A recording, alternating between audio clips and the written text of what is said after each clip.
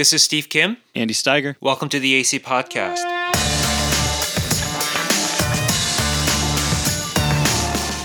On this podcast, we want to help you speak the language of our culture and address questions being asked with intellectual honesty, gentleness, and respect.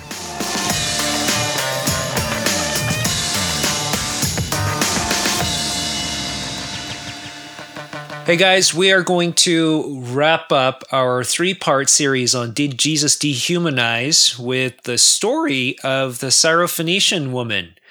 In the previous 2 weeks, we talked about the parable of 10 minas, and we talked about the cleansing of the temple.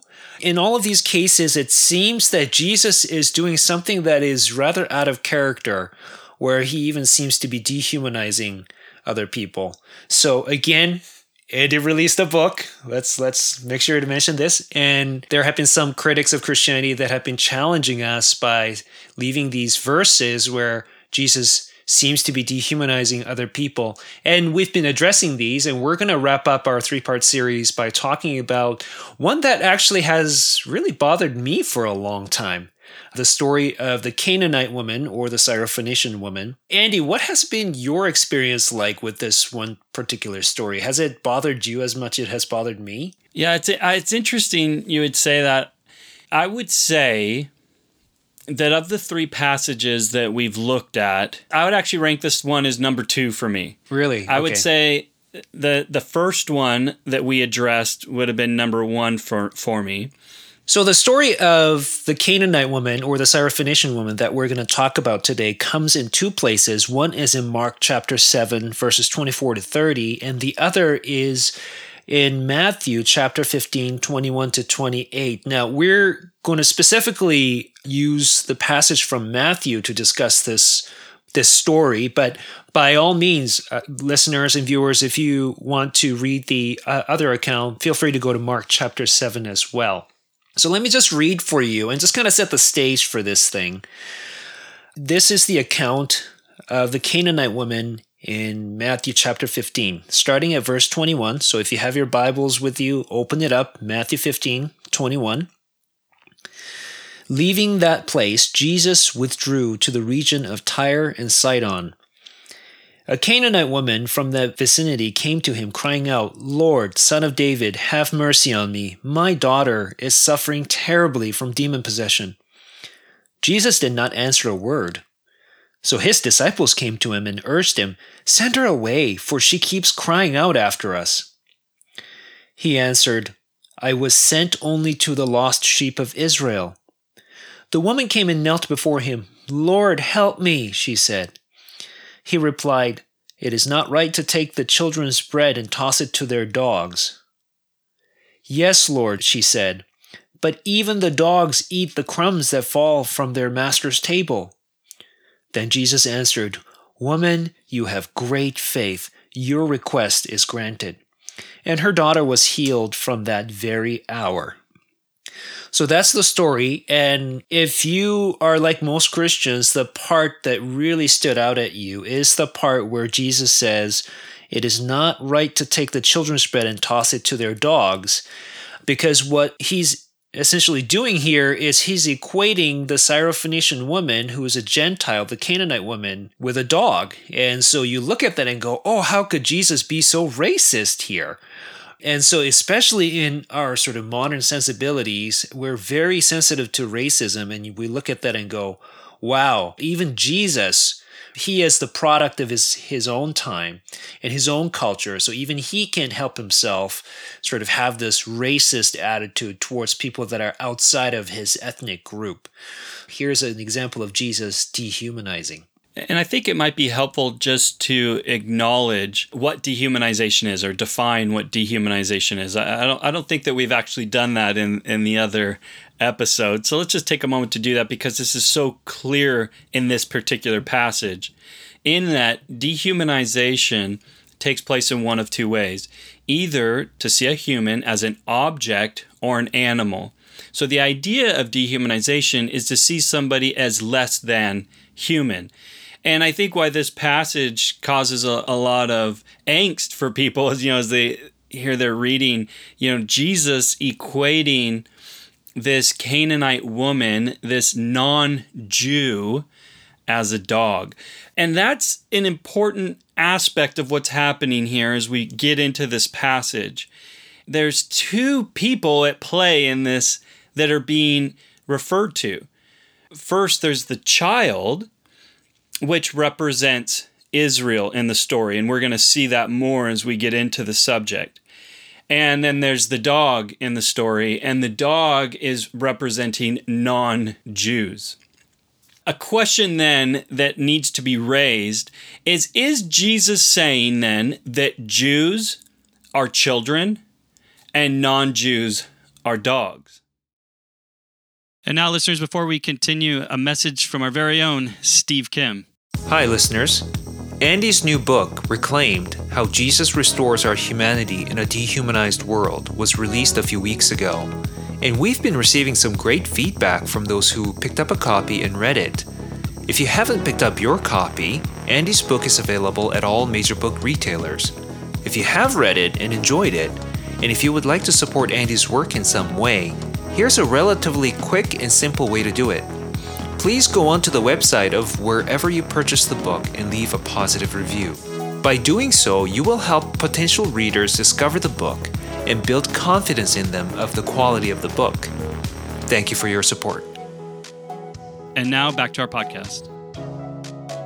Here, I find that I may be getting a little bit ahead of myself here. A lot of the times, Christians look at the word dogs, and if you actually look at the Greek word behind it, the original word, the word is kunarion, which is actually a sort of the softer form of the word kuon, which is dogs, like wild dogs.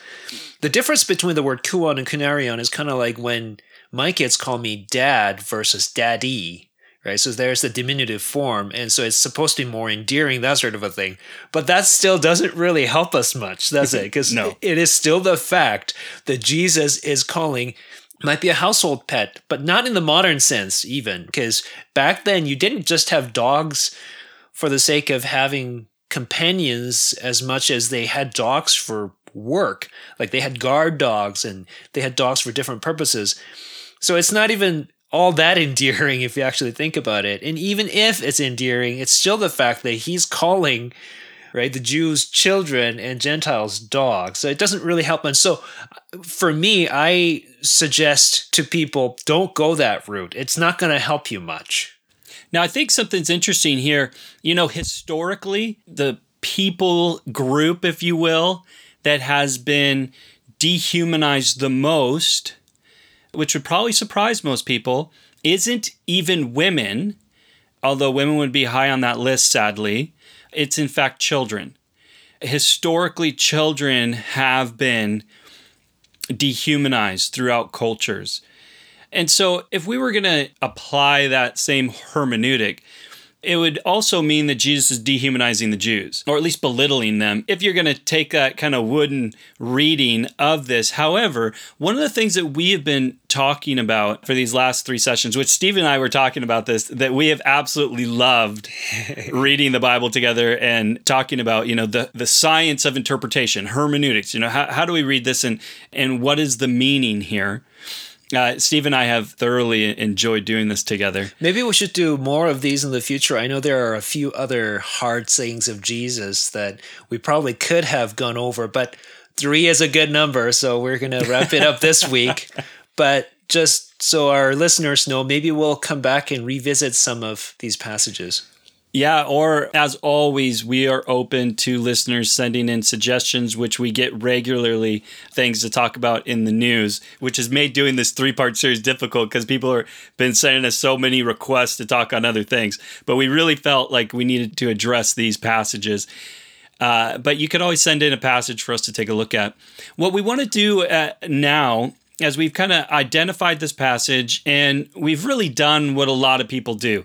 They've broken the Bible up into chapters and verses. They've honed in on a specific section of verses by stripping it out of its context and then get themselves confused as to what's happening and draw false conclusions such as, man, Jesus is a jerk again, being a jerk to this poor Canaanite woman who's suffering and refers to her as a dog.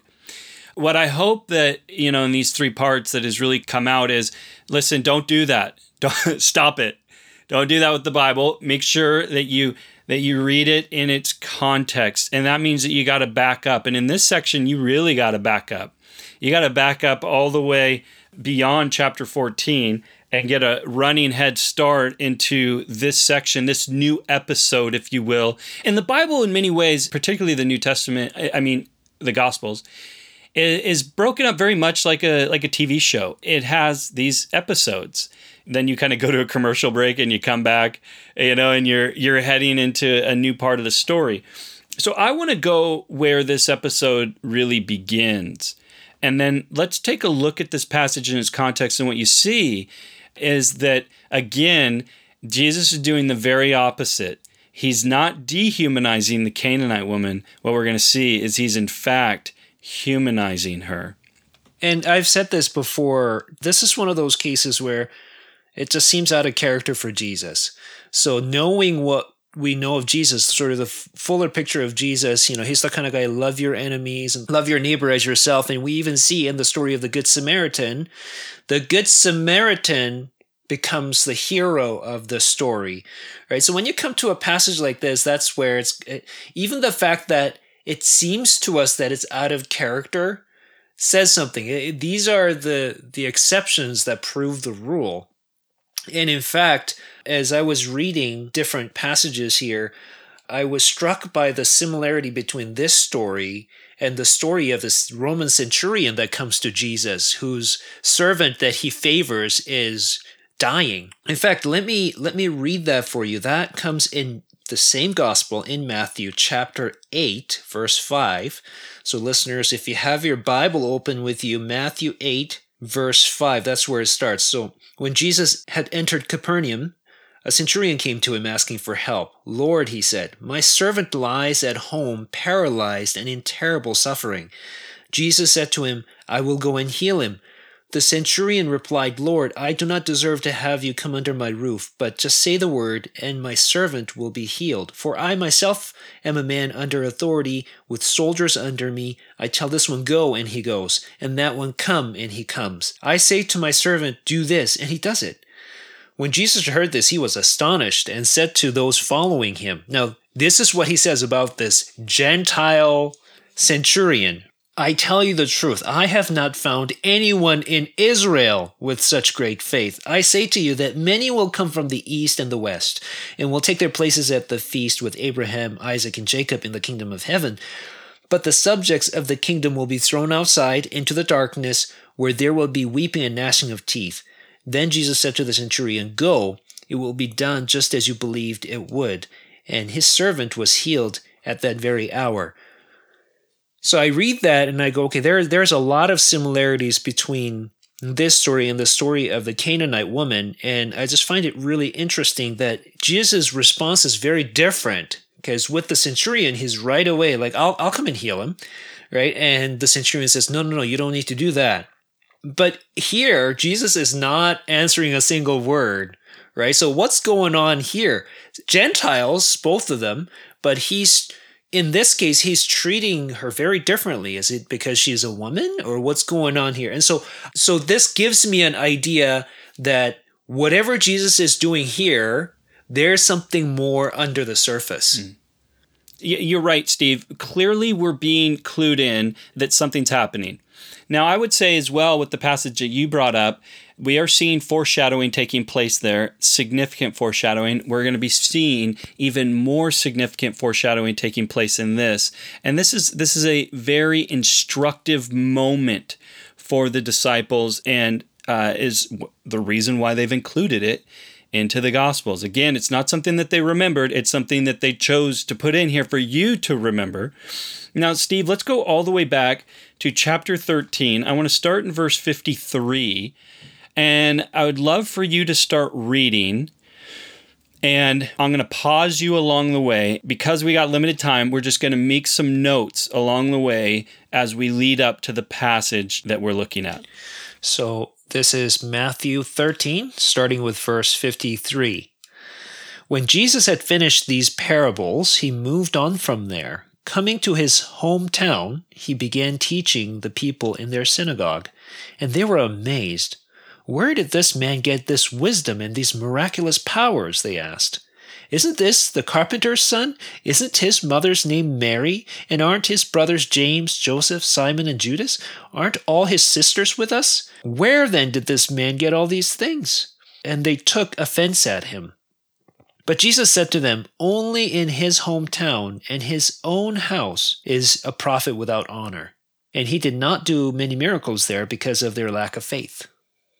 So we're already seeing a setup here, a lack of faith, right? So we're gonna see that as we're gonna get into this next section, faith is a significant aspect of what's going to be highlighted through a series of stories and teaching. And what we're seeing here is that Jesus, his hometown of Nazareth, that the people are rejecting him. And this lack of faith is affecting the miracles that are taking place. And now we're going to get into this next section. We're going to continue, but this should already tip us off as readers. Okay, there's something going on here, and we're going to learn about faith. So here's Matthew chapter 14, starting with verse 1. At that time, Herod the Tetrarch heard the reports about Jesus, and he said to his attendants, "This is John the Baptist. He has risen from the dead. That is why miraculous powers are at work in him." Now, Herod had arrested John and bound him and put him in prison because of Herodias, his brother Philip's wife. For John had been saying to him, "It is not lawful for you to have her." Herod wanted to kill John, but he was afraid of the people because they considered him a prophet. On Herod's birthday, the daughter of Herodias danced for them and pleased Herod so much that he promised with an oath to give her whatever she asked. Prompted by her mother, she said, "Give me here on a platter the head of John the Baptist." The king was distressed, but because of his oaths and his dinner guests, he ordered that her request be granted and had John beheaded in the prison. His head was brought in on a platter and given to the girl, who carried it to her mother. John's disciples came and took his body and buried it. Then they went and told Jesus. So we've already seen in the first section that there's these Jews and they're rejecting Jesus. Now we're seeing with Herod, we've got another Jew, but is rejecting who? Is rejecting John the Baptist. So John the Baptist is rejected. And what John's doing, by the way, and a lot of Christians don't think about this, is you have to ask, why is he called John the Baptist? Like, what is his baptism? What does it even mean? Because I think a lot of people kind of have this post-gospel understanding of baptism and they kind of impute it, or they're just not even sure what to do with John.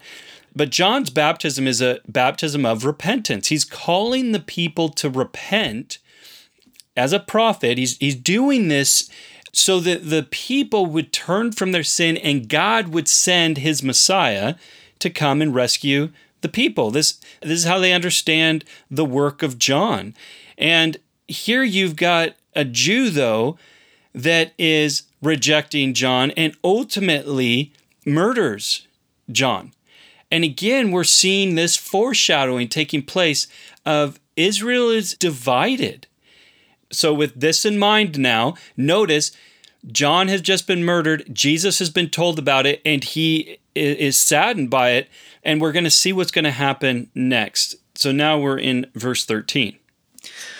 When Jesus heard what had happened, he withdrew by boat privately to a solitary place. Hearing of this, the crowds followed him on foot from the towns. When Jesus landed and saw a large crowd, he had compassion on them and healed their sick.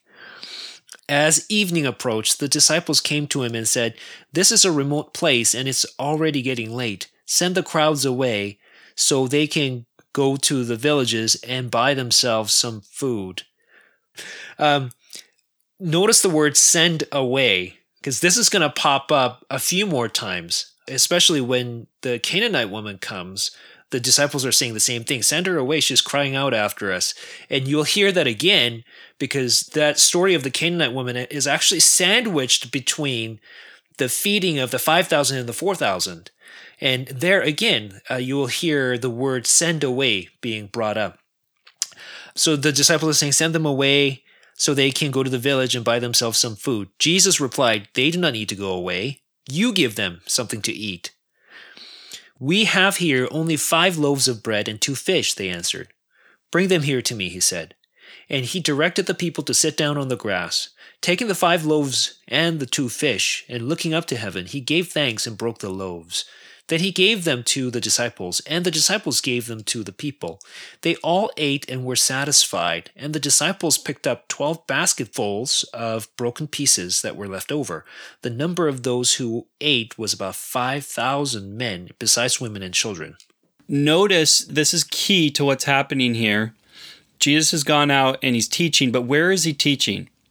He's teaching in a Jewish area. He's speaking to Jews. He's teaching and he's healing among them. Now they get hungry, right? And he feeds them.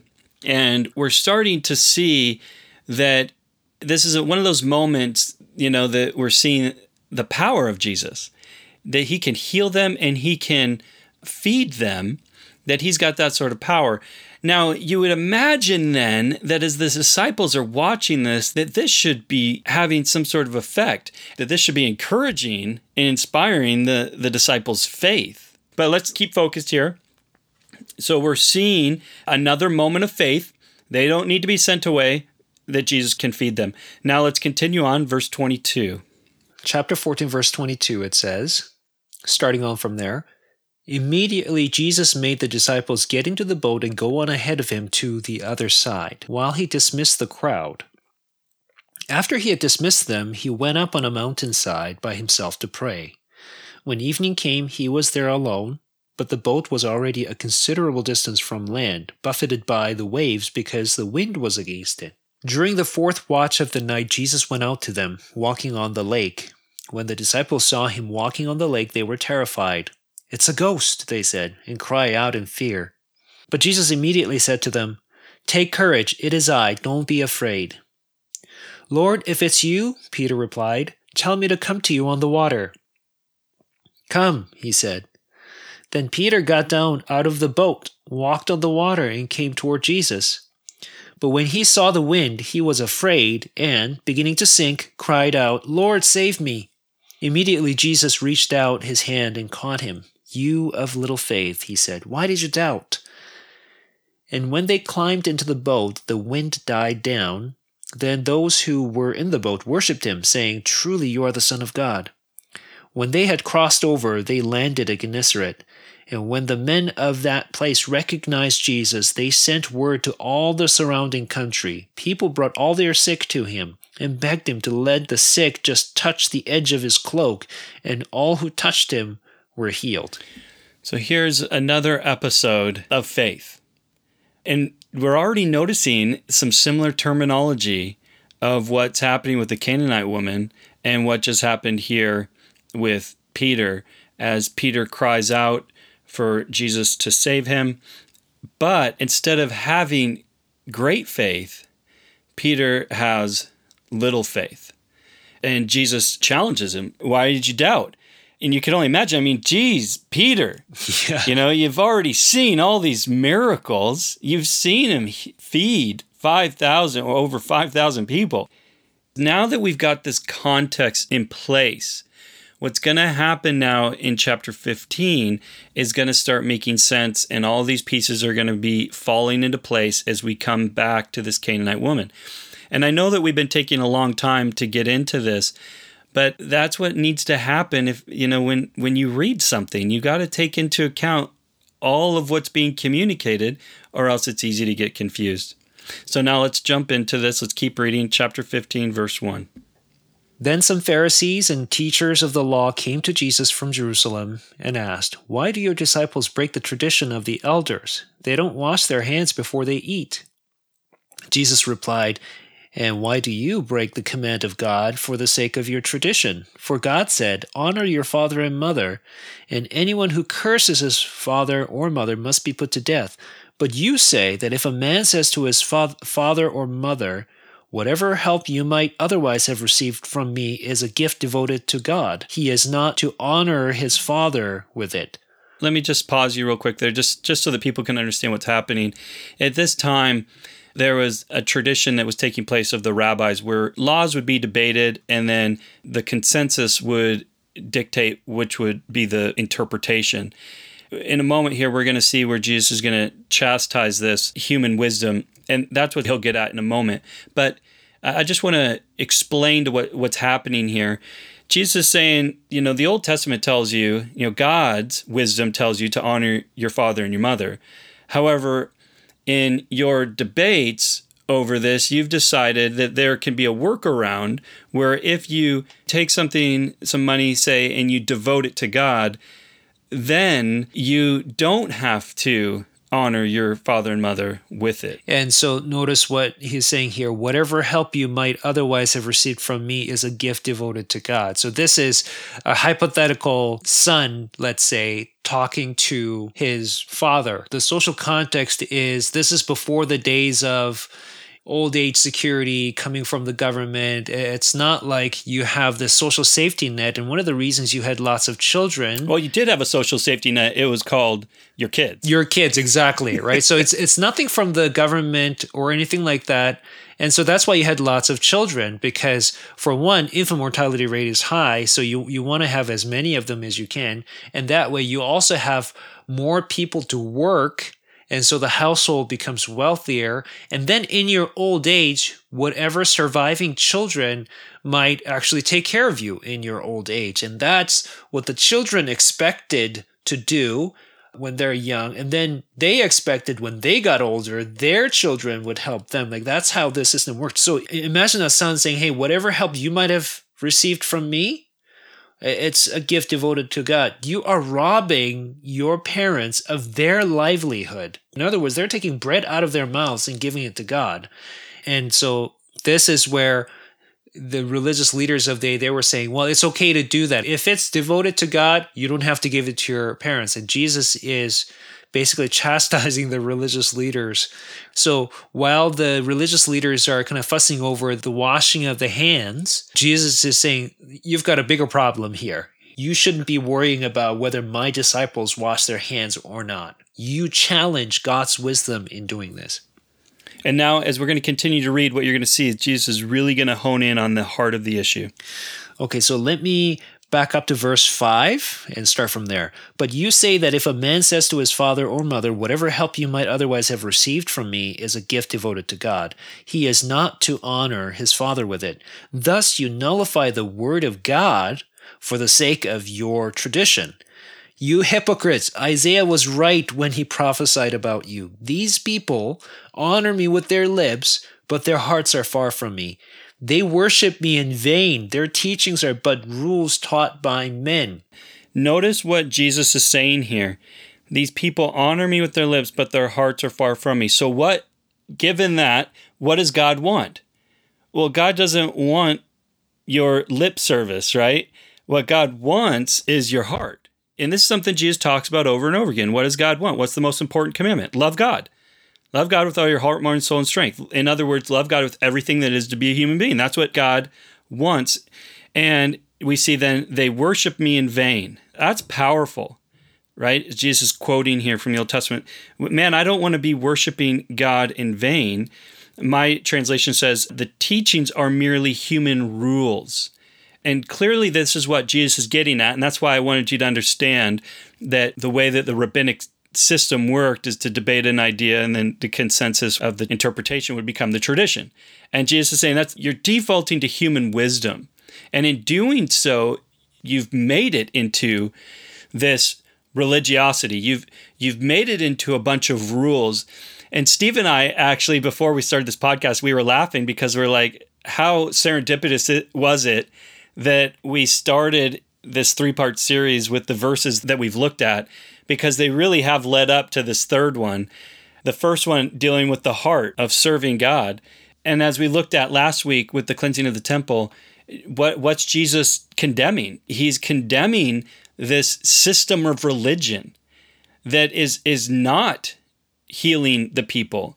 And really, as you see from the Old Testament into the New Testament, is just a foreshadowing of what is going to be necessary. That religion can't save you. That we can't save ourselves, but that God can and does through the person of Jesus and through his compassion.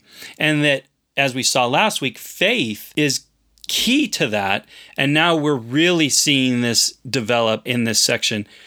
So let me continue from verse 10. Jesus called the crowd to him and said, "Listen and understand. What goes into a man's mouth does not make him unclean, but what comes out of his mouth, that is what makes him unclean." Then the disciples came to him and asked, "Do you know that the Pharisees were offended when they heard this?" I love it. You could only imagine like a smirk coming across Jesus' face, right? Like, of course he knew that this was going to be a challenging word to them. And I think it is important, by the way, to note that Jesus is not offending them just to offend them or to be mean or anything like that. Jesus is challenging them because he wants to change them. He wants to see their heart change. And there are Pharisees that we read that whose hearts are changed. Like Nicodemus, for example, exactly. Right? In the Gospel of John, yeah. Exactly. And that's what he wants. But to do that, he's challenging them. Continuing on from verse 13, he replied, "Every plant that my heavenly Father has not planted will be pulled up by the roots. Leave them, they are blind guides. If a blind man leads a blind man, both will fall into a pit." Peter said, "Explain the parable to us." "Are you still so dull?" Jesus asked them. I just have to chuckle at that. The disciples just don't get it, right? And here's Peter, who is like, in a sense, the representative of the 12. He doesn't get it. Verse 17, "Don't you see that whatever enters the mouth goes into the stomach and then out of the body? But the things that come out of the mouth come from the heart, and these make a man unclean. For out of the heart come evil thoughts, murder, adultery, sexual immorality, theft, false testimony, slander. These are what make a man unclean. But eating with unwashed hands does not make him unclean." Now, we don't have time to get into this at the moment, but there is this distinction that you see in the Old Testament between ceremonial law and moral law.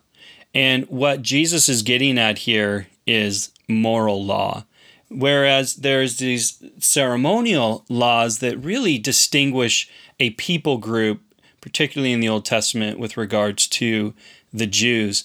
And this is something that you see in the Old Testament with regards to, say, Ezekiel chapter 36, where the desire that God has is for a transformed heart. And we read in Ezekiel verse 26, 27, "I will give you a new heart and put a new spirit in you. I will remove from your heart of stone and give you a heart of flesh. And I will put my spirit in you and move you to follow my decrees and be careful to keep my laws." Now, what kind of laws are we talking about here? Because we see in the New Testament that the Old Testament ceremonial laws are done away with, such as not mixing fibers or not mixing the seeds that you plant the field with, or those kinds of things that were originally instituted to kind of remind the Israelites that they're different from their Canaanite, by the way, neighbors, right? Who always mixed different things. They blurred the boundaries between man and beast. So, they would have bestiality and all that kind of stuff, like all kinds of horrendous practices. And this was supposed to serve as a reminder. But later what ends up happening is with these religious leaders, they start building all these rules around the laws that have been given to them. And on that basis, they start, right, declaring people clean and unclean, depending on these rules that they created. And then it is after this story, in the context of talking about what's clean, what's unclean, that we encounter the story of the Canaanite woman, Syrophoenician woman, as Mark identifies her, comes into the picture, right? So when you look at that, you think, if there ever was an unclean person, here is that one. She's a woman, right? She's a Gentile, a Canaanite, specifically Syrophoenician, who's got a daughter who's demon-possessed. And so for her to be even following Jesus to get help, like, this is audacious of her. And this is the kind of person, in this context of clean and unclean, like, that's sort of the picture that we're supposed to get out of, okay, who is this Syrophoenician woman, this Canaanite woman? Yeah, so we're starting to see all these pieces then coming together. We're talking about the subject of faith. And we're talking about the lack of faith amongst the Jews. Now Jesus cares for the Jews and he's seeking to serve the Jews, but in his hometown, there's this lack of faith. In his disciples, there's this lack of faith. And even in the religious leaders, there's the lack of the right kind of faith. Although they are religious and are doing all sorts of things to follow these laws, still Jesus is saying, yeah, but look at your heart. It might look like it's an act of faith, but you're not actually trusting God. You're actually trusting human wisdom, and you're seeking to manipulate it to your own gain. And now in the context of that, we are shifting our focus in this passage away from the Jews, and now we're honing in on a Gentile, and not only a Gentile, a Canaanite Gentile that's a woman who's come to Jesus. And what do we find with her? Just to save time, we won't read back through that passage again with regards to her. But what do we see? We see that Jesus says, I was sent to the lost sheep of Israel. So Jesus is saying, yeah, you have to understand, though, I've been sent to the Jews. Now, she knows, though, that Jesus is powerful and sees what he's able to do. So this is where we begin to understand that this passage starts to fulfill this foreshadowing that we've already been seeing taking place, where there's a lack of faith amongst the Jews, but what we're going to see, we've already seen it, and Steve, you mentioned one of those with the centurion, but we see it more going forward, that there is faith being found in the Gentiles. And as Jesus talks about the children and the dogs, again, this isn't a declaration of identity with regards to this woman. What we begin to see is that this is a juxtaposition of what's taking place in these passages between Gentiles and Jews. And in a moment, we're going to see this even more clearly as we go into what comes after this passage. But the idea being with the analysis, see, this is what's so critical when we're doing hermeneutics, right? We're looking at the science of interpretation. So the idea then is that this is what Jesus is doing, is using this as a metaphor. And the idea of a metaphor is to communicate a deeper truth.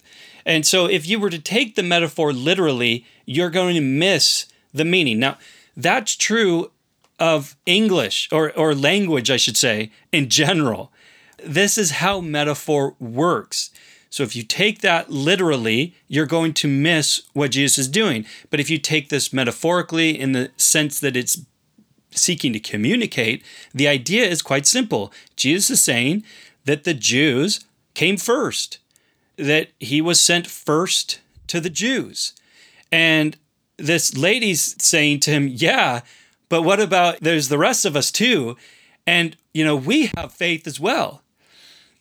And what then is Jesus' response? You could almost just imagine, this smile coming over Jesus' face, going, exactly, she gets it. Yet the disciples, as we see throughout this, they're having a hard time with this because they just wanted to send this woman away. And you could even imagine that Jesus allowed this to kind of continue to the point of annoying his disciples because he's seeking to teach them. And you have to remember, that's what a disciple is. Disciple is literally a student. It's a student that's following a rabbi, a teacher. And he's seeking to teach them that this message isn't just for the Israelites, it's for the Gentiles. And that there is faith to be found in these Gentiles. And in fact, where Peter had little faith, in verse 28, what do we find in the Canaanite woman? We find great faith. Yeah, exactly. And just to kind of supplement what you're saying, Andy, one of the things that Jesus is doing here, he's not just being mean to the Syrophoenician woman, but what he is doing is he is almost like playing the devil's advocate. He is eliciting a response from her. So what's the response going to be? Right? The response is something very different from what he got with the religious leaders or even the disciples who just didn't get it. And the woman responds in the proper way. She still comes to Jesus and says, even the dogs eat the crumbs that fall from their master's table, right? I have faith in you, Jesus, because I know you can do this. Lord, help me. And over and over again, you see her referring to him as Lord, and kneeling before him, that sort of thing. There is a kind of submissiveness to this Lord. Now, can I just And so pause you there for a second, Yeah. Steve? Because I think you're hitting just such a key point here, because we just juxtaposed Peter with her with regards to little faith, great faith.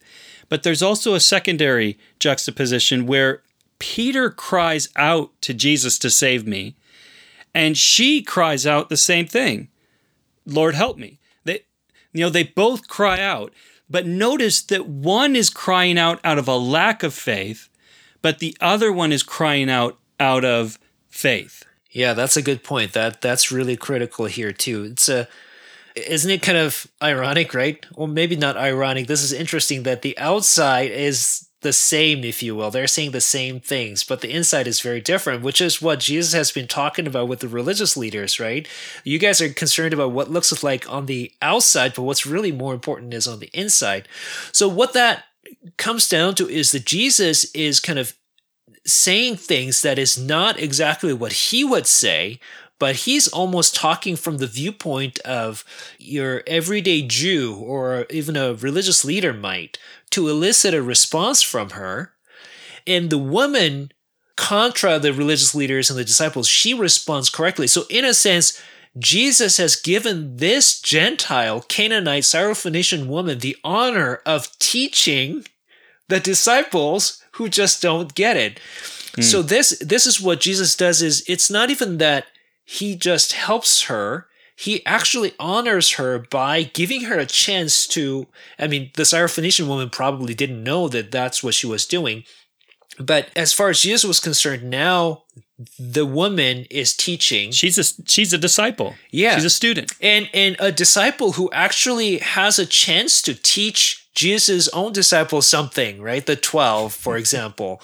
Now, here's the beauty of this, is where one would think that this is a dehumanization of the woman. That is not how the disciples would have understood this.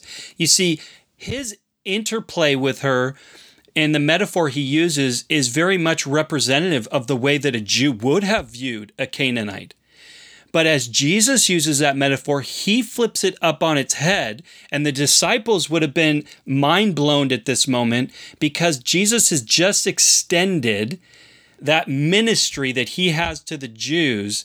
He has just extended that ministry to the Gentiles. He has humanized the Gentiles. And this goes like even a step above what Jesus did with the Roman centurion, because if you read in other gospels too, like the fact that he is a Roman military leader and an enemy is somewhat mitigated because he's said to be a God-fearer and he helped build a synagogue in town and things like that. But in this case, like this is outside of Galilee. This is outside of where he normally ministers. And here's a Gentile woman who comes, and even in her, Jesus is finding faith, and he commends her for it. So this is huge. So this is really interesting. Remember earlier, as we were reading through the story of feeding the 5,000, the disciples were like, send the crowd away so they can go find some food in the village. Jesus says, no, you feed them. Now we come to the story of the Canaanite woman. She's following the crowd. She's crying out to Jesus, and the disciples get annoyed, and they're like, Rabbi, send her away, right? She's crying out after us. And then right after this story, there's the story of Jesus feeding the 4,000. And what you see is Jesus calling his disciples to him, and he says, I have compassion for these people. They have already been with me 3 days and have nothing to eat. I do not want to send them away hungry, or they may collapse on the way. And again, that word, and I've looked at even the Greek behind it, it's the same word, apoluo. You hear it 3 times. It's interesting that this comes right after the story of the Canaanite woman. Oh, we've got to talk about this. Yeah. Because, Steve, I can't tell you the number of people that I've talked to that have read that and go, man, it just seems so weird that the Bible would record the same story twice. And for some people, this would raise doubt in them, did the same feeding happen twice, but there's a different number that's being fed? And you're like, no. Have you backed up and read the whole thing? He first feeds 5,000 Jews. Now he is in Gentile land, and he's feeding 4,000 Gentiles who are there. Matthew knows exactly why he put that in there, Yeah. and he did it for a reason, and he has sandwiched it between this Canaanite woman, who you've got these 5,000 Jews that are being fed bread and fish, and here is this lowly Canaanite woman who's like, I will eat the crumbs that fall off your table. And Jesus is saying, no, this message is actually not just for the Jews. Yes, I came to them first, but it's for all people. And we immediately see that as he then feeds thousands of Gentiles. And we begin to see this foreshadowing that's going to be fulfilled through the Gospels. We see this in the book of Acts and throughout the remainder of the New Testament, that this is a message for both Jews and Gentiles. Now, if you go to the end of the Gospel of Matthew, where Jesus is now resurrected, right? So let's actually go there. And then he is calling the disciples. And this is what he says to the disciples, right? Matthew 28, verse 18 says, Then Jesus came to them and said, All authority in heaven and earth has been given to me. Therefore, go and make disciples of what? All nations, baptizing them in the name of the Father and of the Son and of the Holy Spirit, and teaching them to obey everything I have commanded you. And surely I am with you always to the very end of age. So this is, and if you read it in the book of Acts, this is Jesus' marching order just before he leaves earth. And if you actually turn to Acts chapter 1, this is how Luke records it in the book of Acts. Now, at this point, the disciples, by the way, in the book of Acts, they still don't get it. So after Jesus is raised from the dead, they're still like, so are you going to restore the kingdom to Israel right now? So they're still expecting Jesus to overturn the tables of the Romans, so to speak, right? Save your people already. And then this is what Jesus says to them in Acts 1, verse 7. He said to them, It is not for you to know the times or dates the Father has set by his own authority, but you will receive power when the Holy Spirit comes on you. And you will be my witnesses in Jerusalem and in all Judea and Samaria and to the ends of the earth. Right? So it starts in Jerusalem and then the wider area of Judea and Samaria and then to the ends of the earth. That is where it's headed. And then Paul writes about how this has been God's plan all along. Right? When he came to Abraham and made his covenant included, through your family, all the world will be blessed. All of the world. And then you see God's heart for the foreigners, like even in Leviticus 19, where he tells his people, his chosen people, Israel, don't mistreat the foreigner. Treat them like one of your native born, because you yourselves were slaves and foreigners in Egypt, right? Just don't mistreat them. This has been God's heart, and we really see that highlighted in Jesus' interaction with the Canaanite woman. And so this is why I thought it was really appropriate that we actually talked about the last week's topic, which was cleansing the temple. Remember, we talked about how Jesus basically cleared out the court of Gentiles, and he's going to see this temple destroyed so that the gospel will go forth throughout. So it's not just for the Jews, it's for Gentiles. And so again, listeners, if you're listening to this, we would assume most of you are Gentiles like Andy and myself from all corners of the earth. And this gospel, what Jesus is saying here is it's not just for the Jews. It's for me. It's for Andy. It's for you that are listening. That gospel is open to everybody. Amen, brother. Dude, I love it. Steve's preaching, man, and and I'm loving it, dude. I'm the choir, dude. I'm just back there singing amen. That's right. God loves all people. And his desire is that all would come into relationship with him, and that this wouldn't be some sort of religious relationship of laws that you're seeking to follow. That's not what God is after. That God is after you, that he wants to take that heart of stone and he wants to make it into a heart of flesh. And it's our prayer that you would come to place your trust in him, in faith, the right kind of faith. The kind of faith that kneels, the kind of faith that cries out, save me. And then the kind of faith that is teachable as we seek to be the kinds of worshipers that God desires, that loves God, but that also loves other people, that humanizes people. That's what he's after. That's what he taught. And more than that, that's what he did. That's why I'm a Christian. Dude, this fires me up. Okay. Well, listeners, I hope you enjoyed today's edition of the AC Podcast. Andy and I, we said this over and over again, but we really enjoyed this series, and maybe we'll get to come back to it, because as we delve into Scripture together, man, there's just so much that we can look at, and it's so encouraging. The message is absolutely beautiful. And so hopefully this series gives you an idea of the kind of person that Jesus is. He actually goes out of his way to humanize other people. And Jesus' message is for all people, including you and me. So I hope this encouraged you. Thank you for joining us, listeners. The AC Podcast is a ministry of Apologetics Canada, and we'll come back next week with more stuff to think about. Until then, be encouraged to know that you are part of what God has in store.